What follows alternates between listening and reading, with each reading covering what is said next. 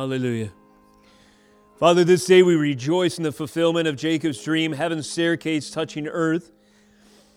Lord, the fulfillment of these very things we've been considering in weeks past from your Holy Scriptures took place when Christ himself, whose very name among the references to him is Emmanuel, God with us, became a little one, took on flesh, as we have sung, and dwelt among us, took on the burden of our sin, preached the kingdom, the message of the gospel of the kingdom, went to Calvary, was dead, buried, and rose again on our behalf.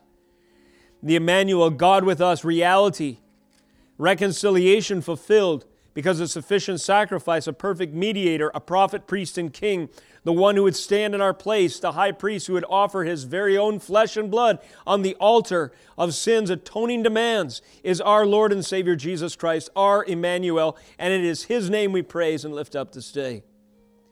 Father, now as we turn to your Holy Scriptures, as we see the beautiful truths written upon the hearts of the faithful who look forward to the day of your coming, our eyes are open, Lord Jesus, to the plan of history unveiled through the ages, fulfilled in Christ in fresh and powerful ways.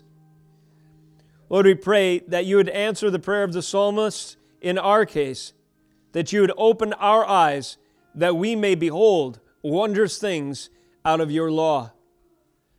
We pray, Lord, that though we are sojourners to some degree in this earth, in this intermediate time, Lord, we have a sufficient source for which to chart our way until the morning star arises in our hearts by paying attention to the prophetic word, as Peter has reiterated in his second epistle.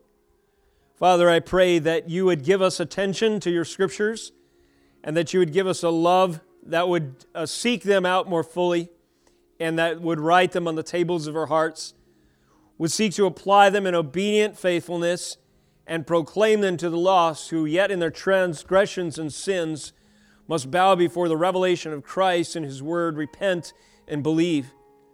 We pray that you would accomplish fruit from this service today by the power of your Spirit, using these means to equip your church. For the sake of your name and the advance of your kingdom, Jesus, we pray. Amen. Praise the Lord.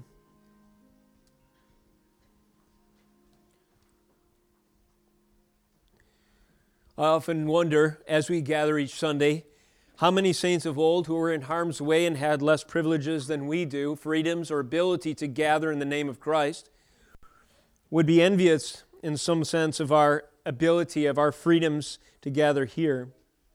I pray that we would not take for granted the great gift and blessing that God has bestowed upon us, that we can gather to worship Jesus Christ. Jesus Christ is worthy of our worship, even if it would cost us our life. Nevertheless, this morning, what little cost there was to pay to come here today is absolutely worth it as well, of course. And so today, let us reorder our priorities and attention by turning to the Scriptures, which is the ground and anchor of our soul's assurance, in Psalm 119. We'll continue in our Psalm 119 series today in the third section, GIMEL, named for the third letter of the Hebrew alphabet. And the passage in consideration today will be 8 verses 17 through 24, under this title, The Trial of Sojourning. So I've briefly laid out for you, in the last time we were in Psalm 119, a basic outline for this entire super lengthy chapter. After the introductory framework that is given to us, or the introductory verses, the first stanza, if you will, of this poetry, of this song in Psalm 119, 1 through 8, each of the following 21 sections introduces a presenting challenge. And the answer for how to cope in light of that challenge is the same every time. In summary, we could venture a theme of the entire scope of Psalm 119 as the sufficiency of God's Word. And then more specifically, we find the Word of God is sufficient for the trials of youth. That was the theme of our last sermon in section 2, Beth, the second letter of the Hebrew alphabet, verses 9 through 16. Furthermore, today we find that the Word of God is sufficient for the trial of sojourning, which means to travel in unfamiliar territory, or a temporary dislocation from home, heading towards the promises of God we find in the greater scope of sojourning a concept in Scripture, but needing faith along the way. The Word of God is sufficient for this as well. Thirdly, suffering we'll find. The Word of God is sufficient for that. In our next section, next time we revisit this chapter, selfishness, scoffers, derision, captivity, false witness, slander, persecution, conspiracy, deception, affliction, the list goes on. And so it is just a great wealth and treasure to us to realize that at this lengthy list of trials that a believer may face, we find the reassuring proclamation that God's Word is sufficient for all of them, even the trial of sojourning, which we consider today. The aim of this morning's message, therefore, is to equip the saints from Psalm 119, 17 through 24, for our journey of Christian obedience. As believers in the new covenant and our calling as Christians, being obedient to the Lord in spite of the difficulties or the cost that might require, we can relate to the sojourning call of those of old. And in our circumstance today, these principles certainly apply. With the Scriptures open to Psalm 119, 17, and out of reverence for God's holy word, would you stand with me again this morning as we hear His Scripture proclaimed in our ears, Psalm 119, 17 through 24. Here is the Word of God. GIMEL, deal bountifully with your servant, that I may live and keep your word. Open my eyes that I may behold wondrous things out of your law. I am a sojourner on the earth. Hide not your commandments from me. My soul is consumed with longing for your rules at all times. You rebuke the insolent, accursed ones who wander from your commandments. Take away from me scorn and contempt, for I have kept your testimonies. Even though princes sit plotting against me, your servant will meditate on your statutes. Your testimonies are my delight. They are my counselors. This is the word of God. You may be seated. Let me remind you what an acrostic psalm is, just in case you forgot. What an acrostic psalm is the sequence of the Hebrew alphabet. The first letter, or the first letter is introduces the first word, and so forth. Now, we've identified Psalm 119 as an acrostic psalm of acrostic psalms. It's like an acrostic psalm on steroids. The first letter in the Hebrew alphabet, Aleph, is used to introduce all of the 8 verses in the first section, 1 through 8. And similarly, the second of the Hebrew alphabet, Beth, is used to introduce the first letter of each verse, is the second letter in the Hebrew alphabet for, again, 8 verses. And then the third, and so on, brings us to our text today, GIMEL. GIMEL, that Hebrew letter, the third, introduces each of the verses, the 8 verses in our section as well. And so past sermons you could review for some of the significance of this orderly literary structure. Among other things, speaking to us of the beauty, symmetry, design, power, ingenuity of our God, even as it's demonstrated in this literary masterpiece. And furthermore, we have noted that there's so many parallels and truly rich context to glean from Psalm 119. And so far, I've noticed in the first 3 sections parallels to the experience of the Exodus deliverance of God's people out of Egypt. We have noted, for instance, how rich the context of the Aleph section appears when considered in light of the giving of the law. The giving of the law shook the Mount Sinai with the fire and the glory, the power, the thunder, and this presence, this manifest presence of Almighty God, and His very voice, the sound of many trumpets blasting, causing those sinners on the periphery to keep their distance lest they be killed, and to cover their ears and to cover their eyes and to wince because the power and the majesty and the manifest glory of God was too much for a sinner to sustain. And furthermore, the finger of our very God Himself reached forth from heaven and wrote on stone tablets the 10 oracles, the 10 words, the 10 commandments, which become symbolic of the entire law of God. And so when we consider the weight of that moment, it makes sense that all these verses in Psalm 119 would be given to take seriously what was delivered to God's people. Truly, 176 verses of worship are just the mere tip of the iceberg of what God is worthy, given this manifest display of His glory and the giving of the law. So the first section, Aleph, is really it's underscored in the context of the giving of the law recorded in chapters like Deuteronomy 4 and 5.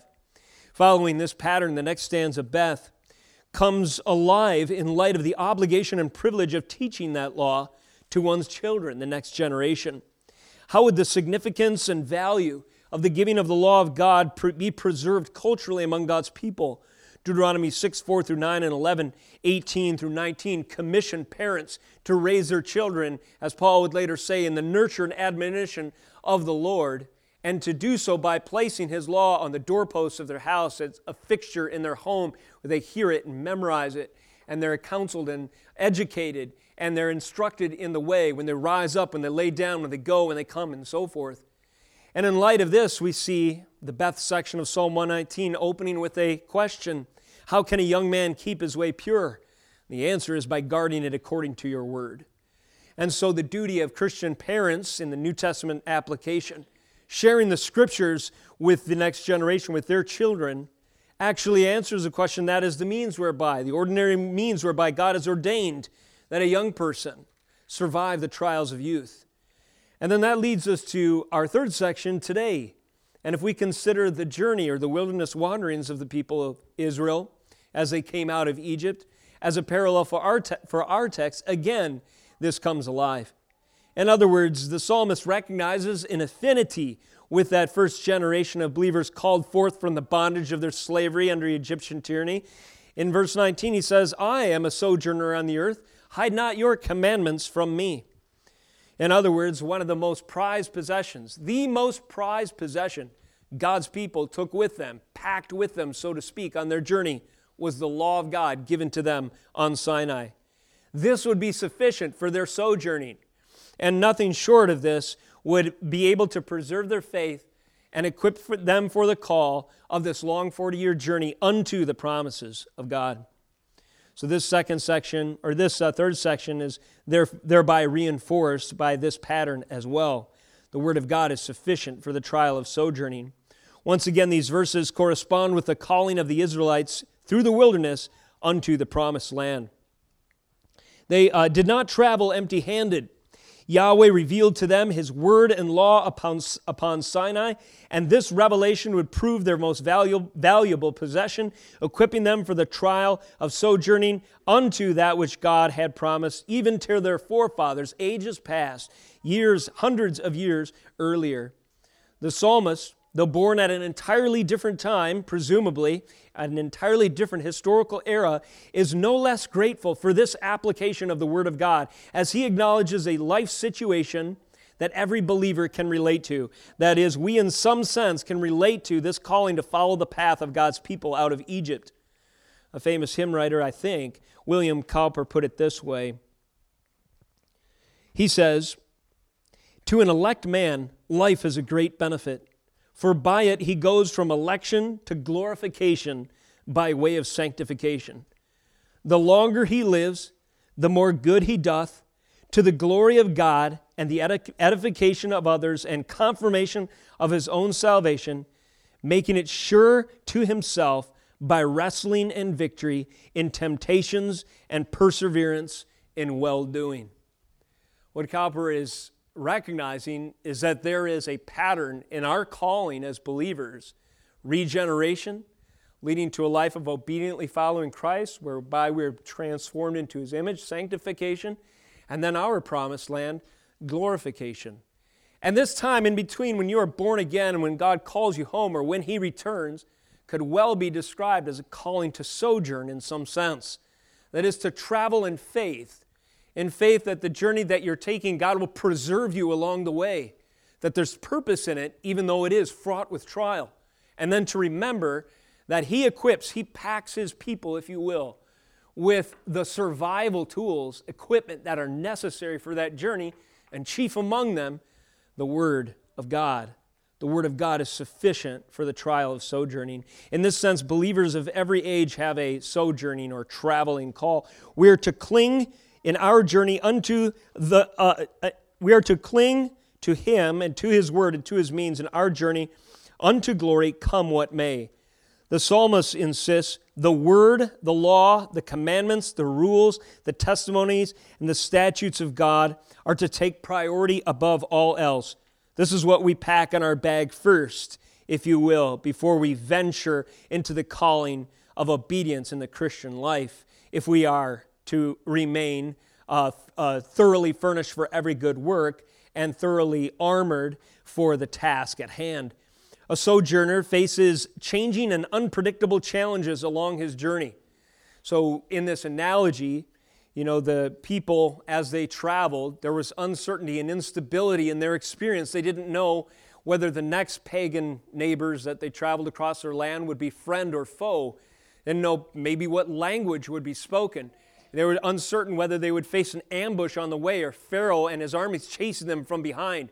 Privation, no water, where are the crops, no flocks, manna God provided miraculously along the way, but nevertheless these fears as they embark upon their journey would be real. The uncertainty of the changing situation, the unpredictability that this challenge of sojourning would present. So for people in this situation, sojourners, they should especially appreciate universal truths. That is, the Word of God is true and powerful in every circumstance. No matter the historical era, God's Word, just like Him, never changes. No matter the cultural context, God's Word is an absolute standard of ethics. God's Word never changes. It is the rock, the anchor, the foundation, the mooring post, or that guiding star, so to speak, that lamp in a dark place that sets our course, like we studied last week, according to 2 Peter, until the morning star arises in our hearts. Similar language is used later in Psalm 119 when the psalmist begs of the Lord that His word would be a lamp unto his feet and a light unto his path. This light never grows dim. It always is brighter than the darkness. It always keeps us on the correct path, no matter how many challenges face us. That's the sufficiency of the word, law, commandments, rules, statutes, and testimonies of the Lord. Synonyms for the word, the law, in a term, the revelation of the Lord, is summarized by all these synonyms that the author uses. So we should appreciate the universal truth of the Scriptures, the ethical absolutes, the rules and directives that will apply in every situation. Every Christian, therefore, should heed these words and treasure the Word of God above all else as he prepares for the trials of life. Let me give you a heading and 3 points under which we'll consider in more detail these ideas today. The heading is Equipment for Life, according to Psalm 119, 17 through 24. So under this heading of Equipment for Life, we have the sojourner's provisions, verses 17 and 18. Secondly, the sojourner's calling, 19 through 21. And thirdly, finally, the sojourner's allies, verses 22 through 24. So taking as our theme this trial or challenge of sojourning, we have, first of all, equipment for life according to GIMEL, the third section, Psalm 119, 17 through 24, the psalmist expounding on our provisions. Verse 17 says, by way of request, petition to the Lord, deal bountifully with your servant, that I may live and keep your word. Deal bountifully with your servant, that I may live and keep your word. Now, one of the popular heresies of our modern era has come to be known as the so-called prosperity gospel, which basically holds out promises of material gain and wealth prominence and so forth based on the presupposition that the great purpose of our calling is to benefit our life right now. Well, what's wrong with this kind of teaching is that it makes us the beneficiary of salvation when it's proclaimed out of balance, as if to say the reason that Jesus came to die is all about you and the safety and the provision and the peace of mind and whatever you crave with your material well-being and your livelihood and your wealth and your positions in society and so forth. The problem there, again, is that man becomes the center when the gospel is proclaimed according to its greatest benefit, being for us. The psalmist would have none of this. He does ask that God would prosper him, but his motive is entirely different than the misguided selfishness we sometimes color over with a thin veneer of gospel-ish preaching, but in reality just twisting of Scripture.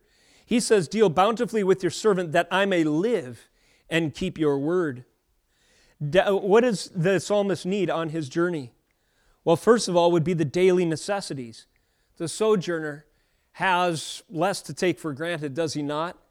Consider yourself in the shoes of the Israelites leaving the bounty of the leeks and onions of Egypt. Yes, they had plenty to eat, but they were enslaved and they were under the tyrannical thumb of the whole society that had kept them against their will in hard and backbreaking labor for some 4 centuries. But now God is calling them to freedom. But this freedom also comes with it a challenge of faith that God would bountifully provide for you your daily necessities. Now, in Matthew 6, verse 11, the basic needs of our existence are a theme of Jesus' model prayer, the Lord's Prayer. You recall that after Jesus teaches us, or after teaching us to pray, that the Lord's name would be hallowed, and His kingdom would come, and His will would be done, we are to seek Him for our daily necessities, for our daily bread. The basic needs of our existence are designed to move us to prayer. The basic needs of our existence are designed to move us to prayer. We referenced this passage in our prayer meeting this morning before service, but Paul says a reason why he in 2 Corinthians towards the beginning suffered even unto life itself was to teach him that his dependency was on God and not on himself. And so this real threat of not knowing where tomorrow's meal comes from places a certain kind of unique dependency and crying out to a source that you consider powerful and able and willing to answer you and to provide what you need. Now, our culture today, our government is arranged in such a way that we have all kinds of idolatrous political figures that stand in the shoes of God and promise our daily bread by way of entitlement programs and by way of whatever stupid things they say every time another election rolls around and another campaign fires up. And we betray our idolatry, don't we, when we consider that the government and its entitlement programs and safety nets under safety nets and welfare and this and that will be a way where we can secure our peace of mind. You know, this happens through private means as well, insurance and so forth. You see, the necessities of our daily life are meant to move us to prayer. The question is, who do you pray to? Do you pray to the next political hero who's going to guarantee a thriving economy? Don't do that. That's idolatry. Do you pray to, the means that you have been able to accrue over the years in your 401k or whatever, that which Americans define as, security, social security, is actually named for this very concept. How can we ensure our livelihood when we have less ability to provide for ourselves down the way? Remember, the necessities of life by design are to move us to pray. And don't get it twisted. All these things I just mentioned represent idols to which people pray to.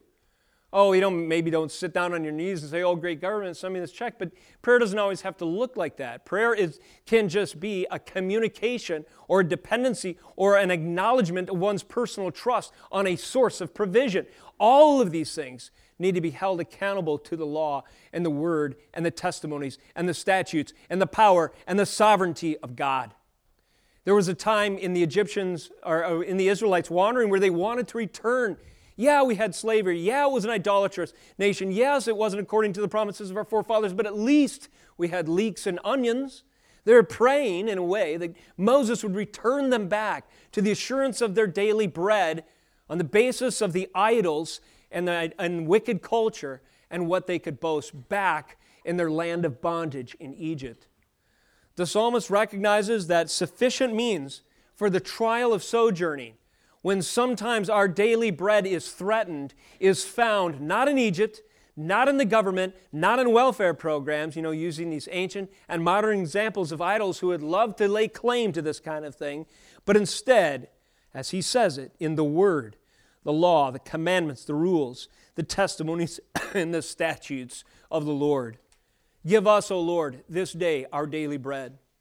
How many of you guys, hey kids, do you guys pray before your meals? Raise your hand if you pray before your meals. Yeah, just about all the kids, I see your hands raised. I encourage you, families, to do that, absolutely, to pray before your meals.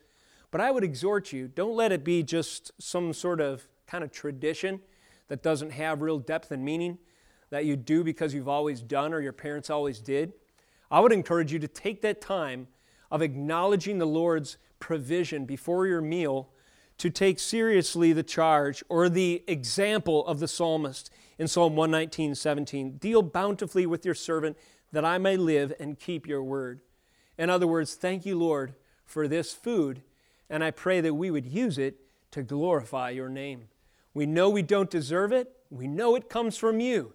So let us not take it for granted, and let us be motivated by your provision to further obedience and faithfulness unto your great name. That's a good vision, if you will, for prayer before meals. A basic application that can acknowledge these truths from Scripture, both the Lord's Prayer and Psalm 119. Notice, not only are there daily necessities that the psalmist needs, and he beseeches the Lord on behalf of his bounty to supply, but there's this motive as well. Why does he want to be bountifully supplied? So that I may live and keep your word. How many of us in our hour of desperate need cry out to the Lord for physical healing if we're feeling sick? Cry out to the Lord for that next job to be secured. If you're like a tradesman contractor like myself, it always feels more comfortable to have a contract signed to work for the winter. How many of us ask for those kinds of things in order to feel secure, in order to feel less anxious and more at peace with our immediate demands? Well, there's a higher motive for which the Scriptures teach us to pray, and that is that we may live and keep your word. The glory of God should be the purpose of our provision. Provision unto obedience is the charge. How many lepers of the 10 healed realized the purpose of their health and well-being? The purpose of the health and well-being when Jesus touched those lepers is they might be free to worship God. You see, at that time, there's a covenant change happening with the arrival of Christ, but prior to, a leper would be ostracized because of his condition of skin from the fellowship, from the assembly of the people of God. And so when you're praying for health, I know some of us are missing today because of health. One great way to pray is, Lord, restore unto me my health, that I might worship your name and gather again with your people. The lepers that Jesus touched, 9 of them went along their way, but only one realized the true purpose for that healing, to worship the Savior. And when the Spirit touched his heart and it dawned on him, he went back and did the right thing. He fulfilled the purpose of his own healing, knelt down and worshiped the one whose sovereign touch can heal the soul, heal the body, cleanse a leper. And this is the point of Psalm 119:17. Deal bountifully with your servant that I may live and keep your word. Furthermore, in the Gospels, there was that time when Jesus fed the 5,000.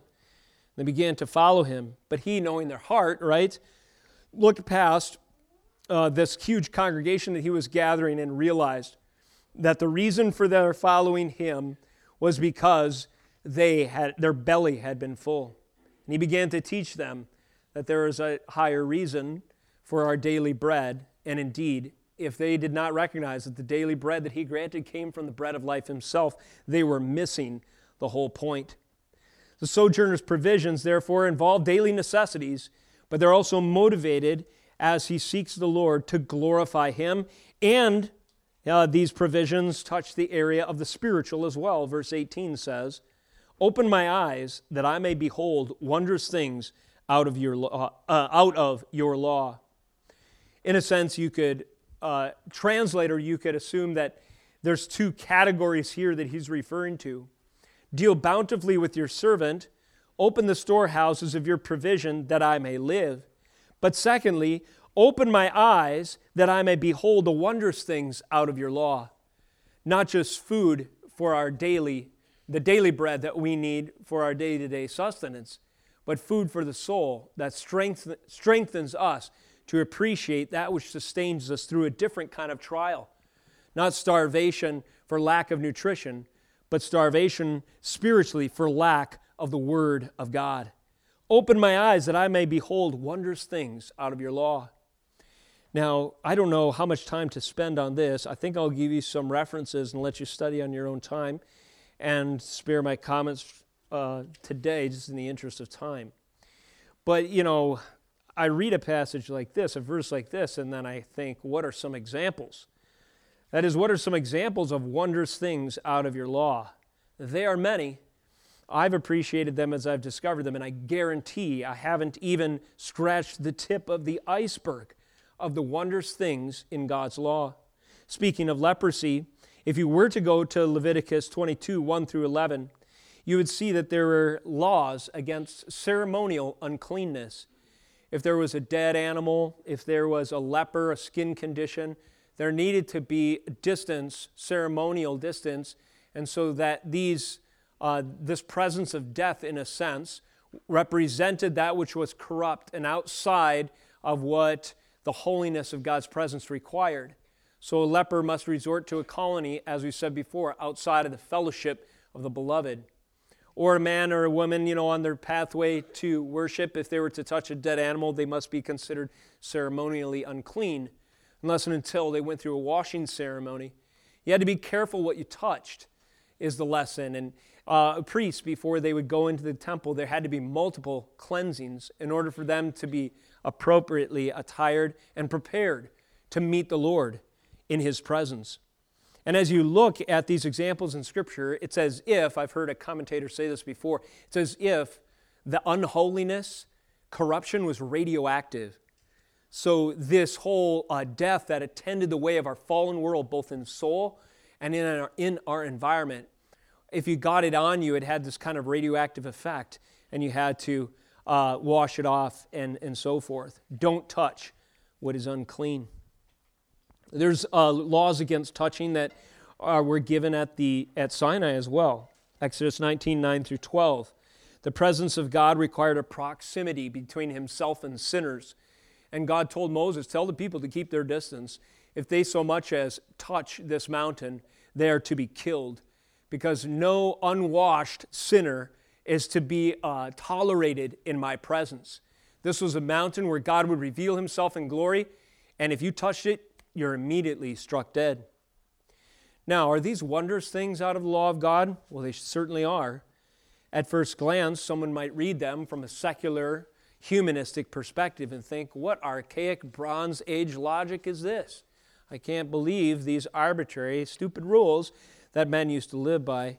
Who knows what kind of blatant disregard they would have for the law of God? Well, anyone with that attitude, their eyes have not been opened to behold the wondrous things therein contained. So what is wonderful about these laws against touching? Certain things that would render you ceremonially unclean? Well, I submit among them would be the answer we gave from last Sunday, the Mount of Transfiguration. Something happened. God was setting up a culture of distinction so that when Christ arrived, the dramatic change would signal that the Lord of glory had touched ground and taken on flesh, and now the redemption that was hoped for and anguished for because of these terms that the law had laid out had finally arrived. What happened after Peter, James, and John saw the power and coming and glory of Jesus Christ shining and this voice from heaven and a cloud of glory just like Sinai? They were on the mountain with Jesus, as we mentioned before. Well, you can see why they'd be terrified. How is it that we are touching the mountain and not dead?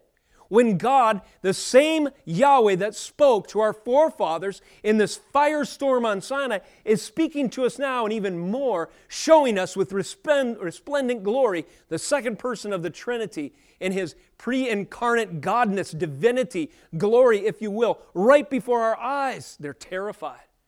What does Jesus do? Does He say, keep your distance, get back? Or does He say, you should have been smart enough to not touch this mountain and call the other disciples to stone them? No, He touches them. He touches them and says, do not be afraid. You can read all about it in Matthew 17. What has bridged the gap between the untouchable holiness of God and the sinner? The answer is Jesus Christ.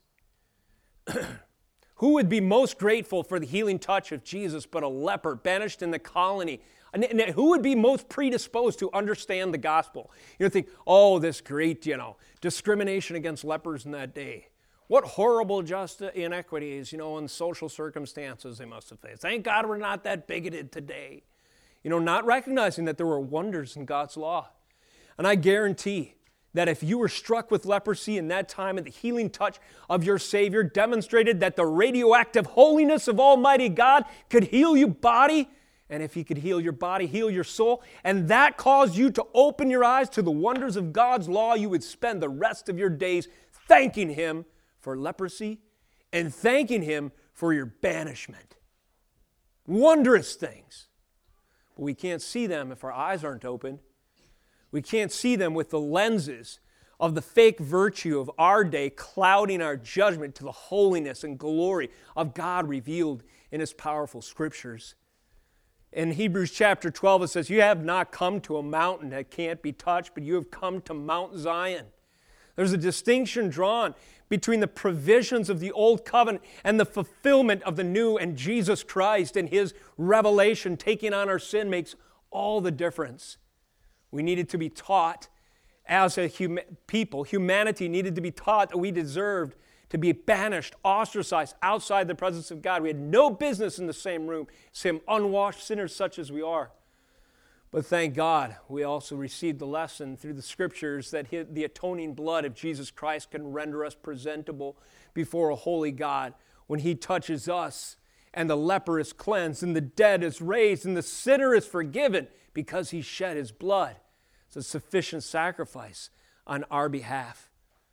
The psalmist says, open my eyes that I may behold wondrous things out of your law. Spurgeon comments, says of the author, he presumes David, he had not half the Bible, but he prized it more than some men prize the whole. The author of Psalm 119 had not half the Bible, but as Spurgeon rightly notes, he prized it more than some men prize the whole.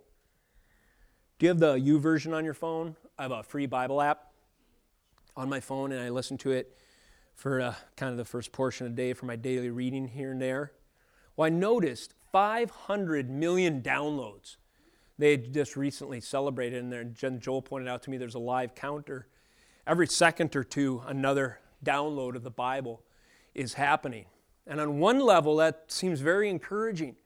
More than the population of this crowded nation has downloaded this free Bible app. So it's not for want of access that we remain mired in our wickedness. What is it lacking in our experience? After 500 million downloads of a Bible app, combined with every other access that we have in this relatively yet free nation to receive gospel truth, what's the problem? Eyes are blind. Eyes are closed. You might have an app on your phone. It doesn't mean your eyes are open to behold the wondrous things out of His law. So let us pray, saints, that in spite of the sojourning call and the darkness that plagues our day, that God would use every single one of those Bible apps, to open the eyes of those who are listening or reading on their phone or otherwise. Sojourner's provisions necessary. Second point of equipment for life according to GIMEL, the sojourner's calling, 19 through 21. I'm a sojourner on the earth. Hide not your commandments from me. My soul is consumed with longing for your rules at all times. You rebuke the insolent, accursed ones who wander from your commandments. And in this passage here, we have sort of an outline of the sojourner's calling, and we find, first of all, that he's commandment dependent. He says, my soul is consumed with longing for your rules at all times. And prior to that, 19, I am a sojourner on the earth. Hide not your commandments from me. He wants to hear what the Word of God has to say about this issue or about that issue. How many times in our sin do we have a preferred direction, and then we thumb through the topical verses to kind of stick on to the decision we've already made? Well, this is a subtle way that the commandments of Scripture may be hidden from us. Better we go to the Word of God first and submit ourselves, our decisions, and our preferences, our values, and our would-be decisions, lay them down and say, Lord, hide not your commandments from me. What I need most of all, I pray that I would value highest of all as what you have said, what you have ordained, what you have laid out. The author and finisher of our faith, the creator and sustainer of this world, and the one who will eventually consummate his kingdom in glorious forever reality, he is the one we should pay attention to. He is the king who has perfectly laid out the understanding of his word and his world for the benefit of those who have ears to hear. Therefore the psalmist says, since he is a sojourner, please hide not your commandments from me. 2 Kings 22, 1 through 14, the law of God is found. The law of God is found. For ages it had been hidden, who knows how long, at least decades it would appear. And then during the commencement of temple reconstruction or renovation, the word of God, which had been lost in the hearing of the peoples, is discovered. And when it is given to the king, Josiah, as I recall at the time, repentance happens. There's a shaking, there's basically a terror that floods across the king and those with eyes to see. Why? Because the commandments of the Lord had been hidden from them. And because they had not availed themselves of the commandments of the Lord, and there had been this distance between the proclamation of God's truth and their day-to-day decisions and lives, they now knew they stood culpable and accountable before a sovereign God. And there was no excuse. And so what did they do? They repented. They read the law. They took heed to it, similar to Nehemiah 9, I believe, when the people reconstitute for temple worship and they stand for a quarter of the day, which, by the way, is why we in this church stand for the reading of God's Word. It's just a physical expression of honor that we seek to echo from those times when people took the reading of God's law seriously in ancient Israel. Repentance happened.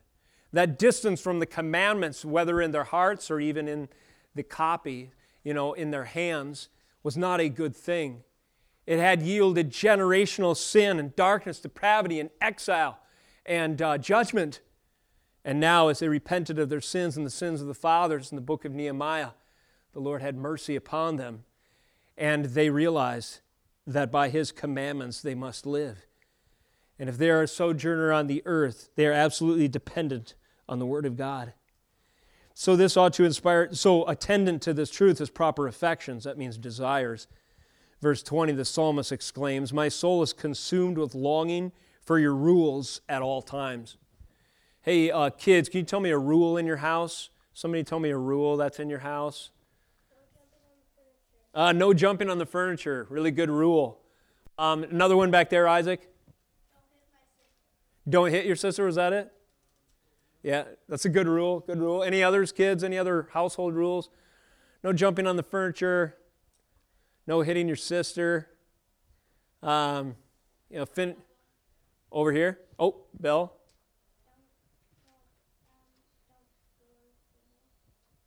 Say it a little louder.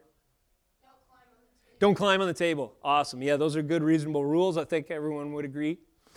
How many of you kids love those rules? Well, usually rules, Isaac says yay. He says he does. Usually those rules are meant to curb behavior, right? It's because we want to climb on the table. There's times when we feel like hitting our sister, and when we consider it fun to jump on the couch, that we need those rules. So when our heart basically is not in tune with the vision, if you will, with the order that our parents have established for the home, those rules, we don't love them.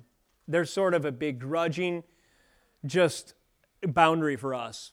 They just define what we can't do. Someday you might think when you're a little kid, I'm going to have my own house and we're going to jump on the table whenever we want to. Someday, when I have my own house, I'm going to invite all my friends over and we're just going to jump up and down on the bed and the couch to our heart's content.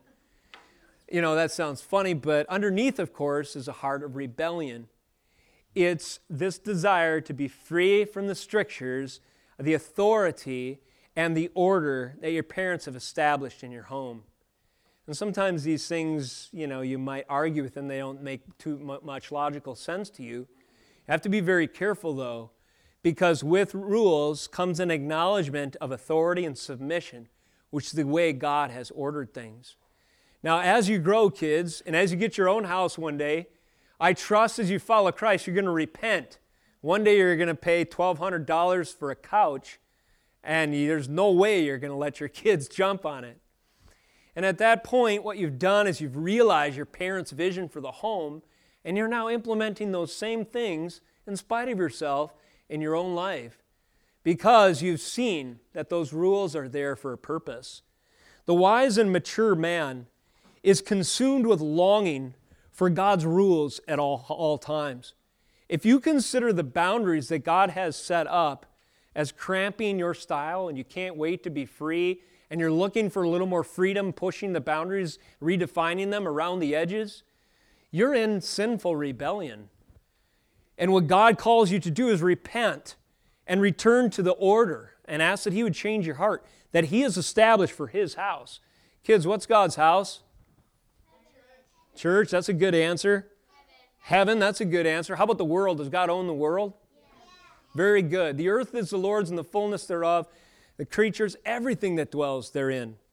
So when you are in the Lord's house, whether it's here at church, whether it's out there in nature, whether it's in glory as we imagine one day, don't jump on His couch. In other words, don't break His rules.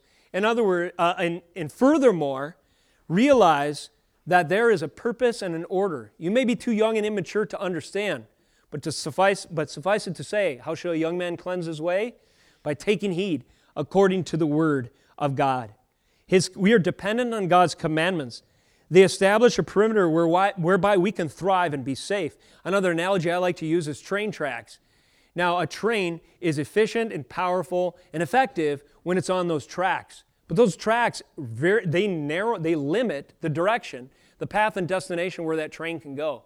And the conductor might say, I'm going to put some rocks in front of these tracks. I'm going to jump it and take off through that swamp.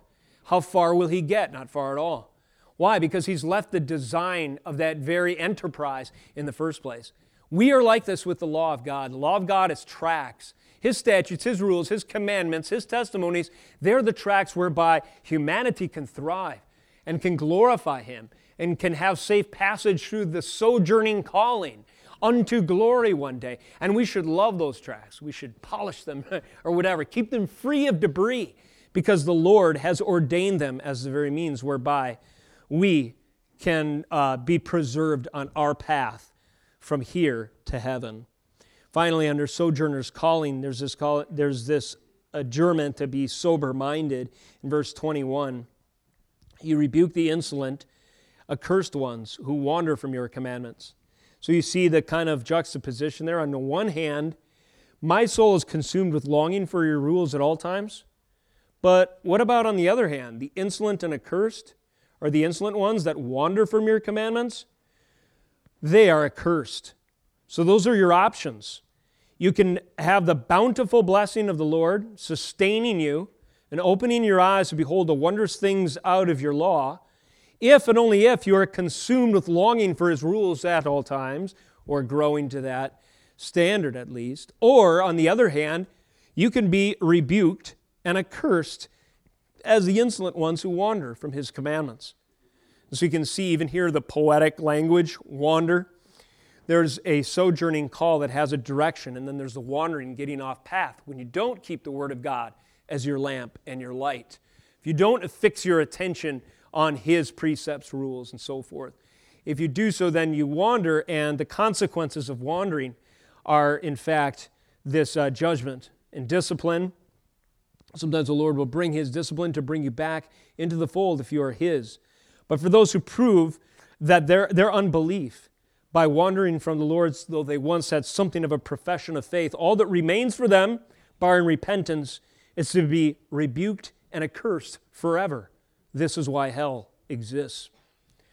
The sojourner's provisions, the sojourner's calling, and finally this morning we close. Equipment for life according to Psalm 119, 17 through 24. The sojourner's allies, 22 through 24. So you can imagine on a journey how you could feel insecure and out of place, unfamiliar surroundings, and who do you have to turn to? Everyone's a stranger if you're on a journey far from home. 22, take away from me scorn and contempt, for I have kept your testimonies. Even though princes sit plotting against me, your servant will meditate on your statutes. Your testimonies are my delight. They are my counselors. So who is your ally, or who can stand for you during this dislocating experience of feeling alone, vulnerable, and abandoned sometimes in the sojourning call? Well, there's an appeal to heaven one can always make. And it's to heaven, so to speak, to the Lord, his God, whom the psalmist turns. In verse 22, when he says, "Take away from me the scorn and contempt, for I have kept your testimonies." This reminds us, this verse, that the sojourner's call will be mocked and belittled by his pagan neighbors. Think of the contract between Balak and Balaam. We referenced that in passing last sermon. So Balaam, the prophet, so to speak, he's more like a diviner or something like that, like a necromancer. He's like a witch or something. What's a better word? Magician. He's hired by Balak, the king, to curse God's people.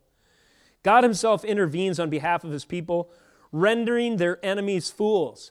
New kids, I'm sure you remember this, but the story is humorous. Balaam ends up arguing with his donkey, and as it turns out, the donkey was displaying better spiritual understanding and better spiritual eyesight.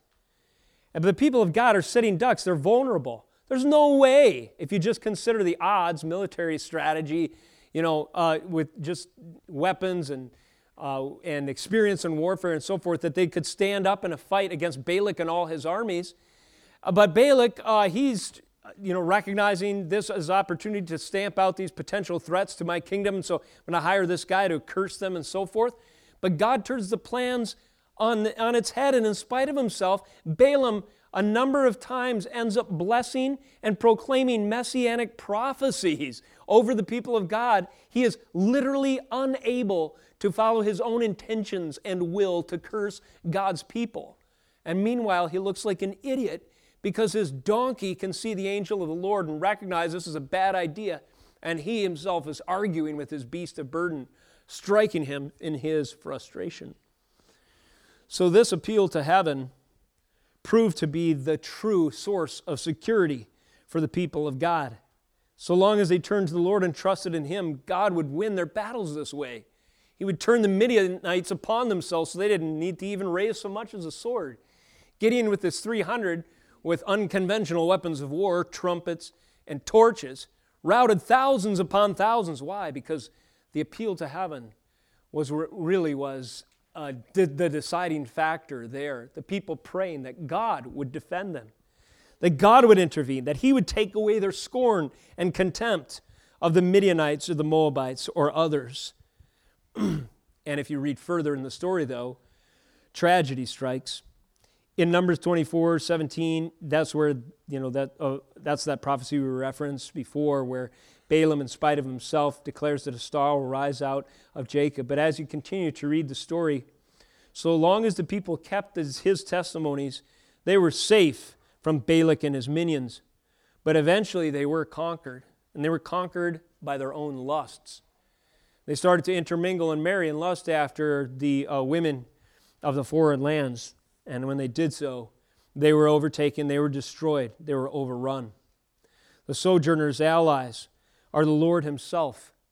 When the people sought allies with the pagan neighbors by compromising the covenant and intermarrying, and thereby adopting the customs, cultures, and idolatry of the land around them, God brought swift and decisive punishment. And it's a reminder to us to look to true allies and not be deceived, even in the days where we feel alone and vulnerable in our journey. Now, we can gain such courage that we can stand even before princes. Our writer says, "Even though princes sit plotting against me, your servant will meditate on your statutes." Verse 23. Jesus says, echoing this sentiment in Matthew, I don't know if you remember this, I think it's chapter 10, 8 through 20. Don't be concerned what you will say when you are led before kings and governors for my sake. And he goes on to say, the Spirit of your Father speaking through you will give you what to say. Now, it can be very intimidating for us to maintain our Christian convictions when the leaders, the kings, the president, the administration, whatever, the tyranny of the day is basically using the occasion of something like COVID and the policies and so forth to wage war on the Christian convictions of a people. Of course, a perfect example of this was last year when we were told to social distance and not gather as the saints of God in this place and worship Him. And out of defiance of that, but in submission to our Lord and Savior Jesus Christ, we gathered anyway.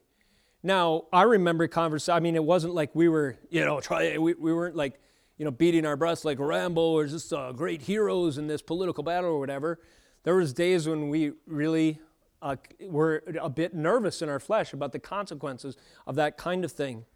It can be very intimidating to play chicken with princes. Why? Because they have the power to send you to jail, to audit your taxes, to turn the media horde against you. I mean, we're facing so many enemies. If you adhere to the tried and true Christian worldview, which never changes, by the way, in our day, then the enemies that you face are very intimidating on the surface. So how do you face big tech and a tyrannical government and false edicts and a governor who takes public health more seriously than the worship of Jesus Christ? How do you face them down with confidence? The answer is here in verse 22.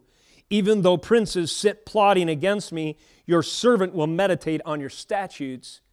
So even as you might read the statute, the unjust, arbitrary edict that Governor Walz might, dictate to prevent the people of God gathering for fear of this ostensible viral pandemic situation, what I would consider us to do, or what I would encourage us to do, is consider more consistently the statutes of God. What does Jesus Christ tell us to do? Does that carry more weight than any old government or prince that has set themselves in opposition to Jesus Christ and His Word? Absolutely. So even though princes sit plotting against us, your servant will meditate on your statutes. And this sufficient source for the sojourner of meditation on the Word of God is the very means that the Spirit will use, according to Jesus' own promise, when you are paraded before governors and kings on His sake to speak with authority against those who would challenge His great name, His holy word, and His forever kingdom. And did this not happen? God took mere fishermen and they stood down princes in the New Testament. Peter and John were willing to take stripes and go boldly the next day right back to the streets in the face of opposition of the religious leaders and political leaders of the day. And we see Paul arguing the case of the gospel as if Christ were on trial before court after court after court unto the Supreme Court in the day of ancient Rome, all the while never backing down and calling kings and magistrates to repentance, such that the fruit of his and others' labors revealed themselves in the Scriptures say there were believers even among Caesar's own household. How is it that there were believers in Caesar's household? Well, it's because the Holy Spirit answered the prayers like this one echoed in Psalm 119, that even though princes sit plotting against me, your servant will meditate on your statutes. Final verse. Your testimonies are my delight, they are my counselors. Your testimonies are my delight, they are my counselors. This world looks to all kinds of sources for counsel. The experts of our day, political, whatever, presidential cabinets are made up of those who are supposed to be best equipped to speak to certain situations. This is nothing new. 1 Kings 12:8, we have the account of Rehoboam's young counselors that told him that he better exercise a real authority over the people, otherwise they're going to get out of hand and so forth. So people seek counsel in order to secure their future. And against all of these false counselors that we have in our day and that were surrounding the era, the culture, the time, the history in which these words were written, the testimonies of the Lord ought to be our delight. This is the supreme legal counsel, the testimonies of the Lord. The only expert that really carries the day is the one who knows the future and has ordained it from eternity past. The only expert who can really read a situation and then grant unto us tools of discernment to know how to interact in all sorts of challenges that face us is the author and finisher of our faith, the one who created and sustains the world, as we mentioned before. Thus, His testimonies ought to be our delight. We close this message by recognizing, if you've been taking the highlighter challenge, every synonym for the Word of God I'm highlighting. So if you want to take that challenge, at the end we'll count them all up in our sermon series. Today we have 8 of them. Verse 17, that I may live and keep your word. Verse 18, that I may behold wondrous things out of your law, and hide not your commandments. 19. Verse 20, for your rules at all times, my soul should be consumed with them. Verse 21, he brings a rebuke against those who wander from his commandments. Take away from me the scorn and contempt, for I have kept your testimonies. Even though princes sit plotting against me, your servant will meditate on your statutes, and your testimonies again are my delight. They are my counselors. So you see, even with the poetic structure, those 8 references to the Word of God in so many words, remind the reader, the singer, remind the author that in these is a sufficient source for the call of the sojourner. Equipment for life, no matter what trials we face. The Word of God is sufficient for the trial of sojourning. Let us remember this with whatever challenges we face in our day. Let us close in prayer. Lord, we thank you for the opportunity that we've had to consider your Word. I pray, Lord, that you would embolden and strengthen and equip your church through the proclamation of your Scriptures this day. I pray that you would give us foundation under our feet when it feels like the shifting sands of culture threaten us on every side. Lord, we know that the anchor of our faith is Jesus Christ, a rock that will never be shaken, destroyed. And those who try to will be ground into powder. Upon this rock, we pray that you would build us, your church, the small representation such as we have here, but that you would join these living stones with other living stones this globe over who will take a stand with us that Jesus Christ is Lord, there is no other, and upon his word we stake our claim. I pray as we do so, Lord, that you would give us encouragement to point to you and to always remember that this is a great privilege and honor for which we do not deserve. But it's the least that we can do in light of the great salvation that Christ has purchased for us. To with boldness, no matter the cost, seek to be obedient unto him and follow his word, his law, his statutes, his testimonies, his way, and so forth. Lord, give us this kind of conviction and courage, even in the face of trial, recognizing that we have sufficient equipment in your Scriptures to guard and guide us along the way. And we also look forward, Lord, to the coming of Jesus Christ again, and even, if not before that, our own assumption into glory, as it were, when Jesus Christ proves that he has victory even over death itself by ransoming his people from the grave. Thank you, Lord, for your saving power. Thank you for the promises of the gospel, and thank you for the assurance that we find in your Scriptures. In Jesus' name we pray. Amen.